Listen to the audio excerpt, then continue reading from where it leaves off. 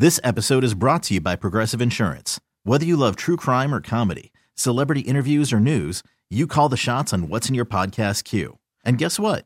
Now you can call them on your auto insurance too with the Name Your Price tool from Progressive. It works just the way it sounds. You tell Progressive how much you want to pay for car insurance, and they'll show you coverage options that fit your budget. Get your quote today at Progressive.com to join the over 28 million drivers who trust Progressive. Progressive Casualty Insurance Company and Affiliates.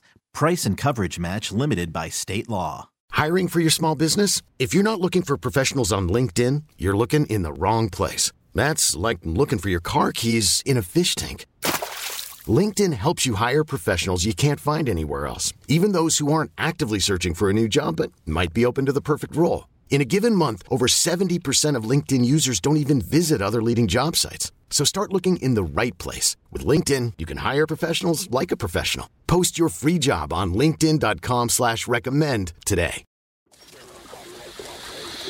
Houston, we have a podcast. Diving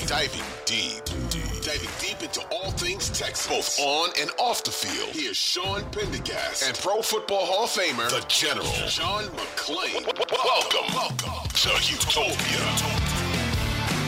Did you've seen the spread, I'm sure, John. The Texans are 9.5-point underdogs. Does that sound right to you, 9.5, or does that feel a little high to you? I thought it would be. I think you tweeted 7.5, something, a touchdown. Yeah. And because the Texans are a much better team now, the coldest they've played in this year is 48 degrees at Tennessee. They beat the Titans on that Kaimi Fairbairn 54-yard field goal with no time left. Even in the Jets game where they were awful, it was 58 degrees. Mm-hmm. So they'll be playing in cold weather for the first time. But Stroud's been so good and the defense is playing better. I think they'll play a lot better. And if they win, it won't surprise me. But if they lose, it certainly won't surprise me either. But I'm guessing there's going to be a lot of money bet on the Texans. Yeah, well, the line's already gone down to 9, at least where I look for stuff like this. And I jumped on it at 9. So I'm in on the Texans getting more than a touchdown in this game. Obviously, most of that's based on the faith in C.J. Stroud, that he can keep this game close. It's interesting, John, this cold weather theme here. I'm very anxious to see how they play, particularly CJ in the cold weather. And I know he's played in cold weather before in college. But just in general with the AFC long term, unless the Texans are going to go get the 1 or 2 seed every year, which they could be perfectly capable of doing when they continue to fortify this roster and so forth, the Texans are really the only warm weather indoor team that's at that level right now in the AFC. I know Miami's a warm weather team that made the playoffs. They're kind of fraudulent right now, and I don't think they know what they want to do at quarterback. The main teams in the AFC right now are Baltimore, Cincinnati when Joe Burrow is healthy, Buffalo, Kansas City. Those are probably the 4 quarterbacks plus CJ. Those are like the 5 best quarterbacks in the AFC right now. The AFC is in all likelihood for the next several years going to go through cold weather cities. So this is kind of I think a nice early test just to see if the weather's a factor at all for this team. I agree, and it shows that you can't be losing games with no time left against Atlanta and Carolina. Yes. Yeah, they all count. No question about that, John. I thought, too, just circling back to Cleveland, because you and I, we've only done one podcast since the game ended, in thinking it through and really getting to see how the last 48 hours, 72 hours, whatever it is, have played out since Saturday. Them getting a home game obviously helped them win the game being at home. I thought it was really cool, though, for the team to kind of get the message from the fan base on the way into the offseason that, no, we're back now. We're back. We believe in you guys. We're loud again.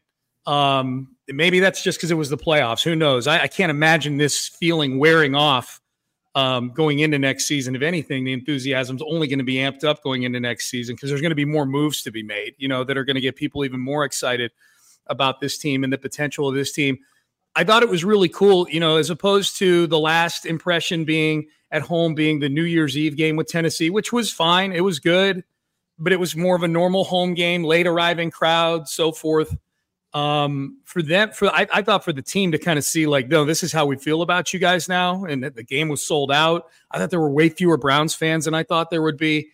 I think that was kind of a real cool opportunity. Thank you to the Tennessee Titans, John, for allowing the team to absorb that adulation from the crowd, as opposed to just seeing it on social media and hearing about it while going on the road to play a wild card game. I'll believe it when I see it, because we have late arriving crowds. We have a lot of empty seats at games. The Astros, they don't fill up right when it games. Something about fans here, they don't like to be in their seats. Not a lot of them. Don't like to be in their seats for the first pitch or the kickoff, which I just don't understand. Now I get there 3 hours early, but I'm different. But I just can't imagine paying your hard-earned money and not being there for the whole game. And all the fans that came to this game, they got their money's worth. Hopefully that is a sign of what's to come next season, when we're going to see them a lot more in prime time than we have, which was once.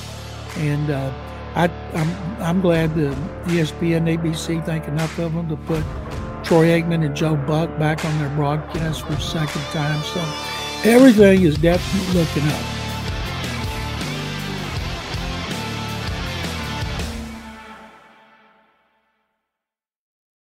This episode is brought to you by Progressive Insurance. Whether you love true crime or comedy, celebrity interviews or news, you call the shots on what's in your podcast queue. And guess what?